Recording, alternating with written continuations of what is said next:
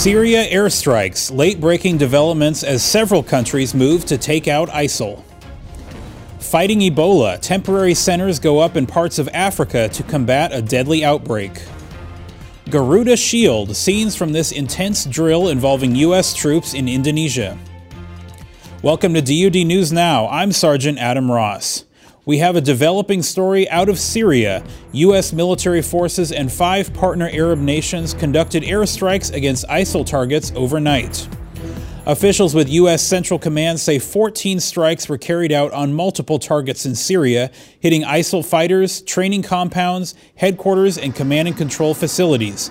CENTCOM says the U.S. employed 47 Tomahawk land attack missiles launched from USS Arleigh Burke and USS Philippine Sea, as well as a mix of fighter and bomber aircraft. Bahrain, Jordan, Saudi Arabia, Qatar, and the United Arab Emirates also took part in or supported the airstrikes.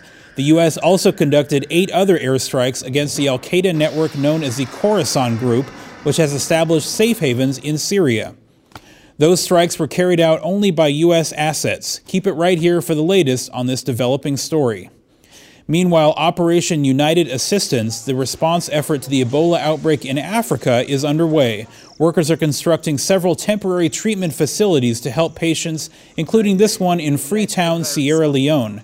Last week, the Pentagon confirmed that AFRICOM Commander Major General Daryl Williams and his team traveled to Monrovia to survey exactly where those facilities should go up.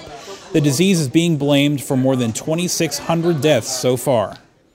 Top European military leaders paid a visit to NATO exercise Noble Ledger, currently underway in Norway.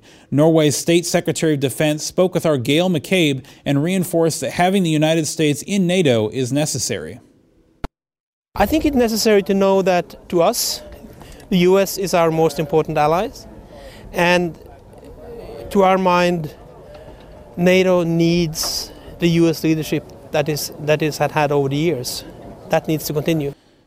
4 nations are participating in the Noble Ledger: Norway, Belgium, the Netherlands, Denmark, and the United States.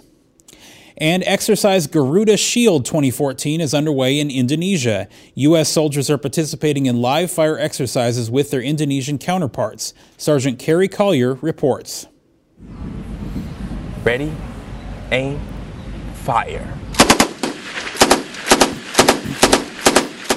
Soldiers from the 299th Cavalry Regiment of the Hawaii Army National Guard helped train Indonesian Army soldiers from 411th Raider Infantry Battalion on weapons used by the U.S. Army during Garuda Shield 2014. While conducting the training, the Tentara Nasional Indonesia, or TNI, demonstrated their technical proficiency.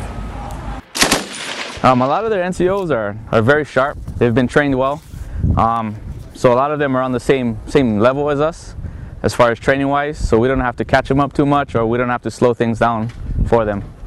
Garuda Shield is a bilateral exercise sponsored by the U.S. Army Pacific and hosted annually by the TNI.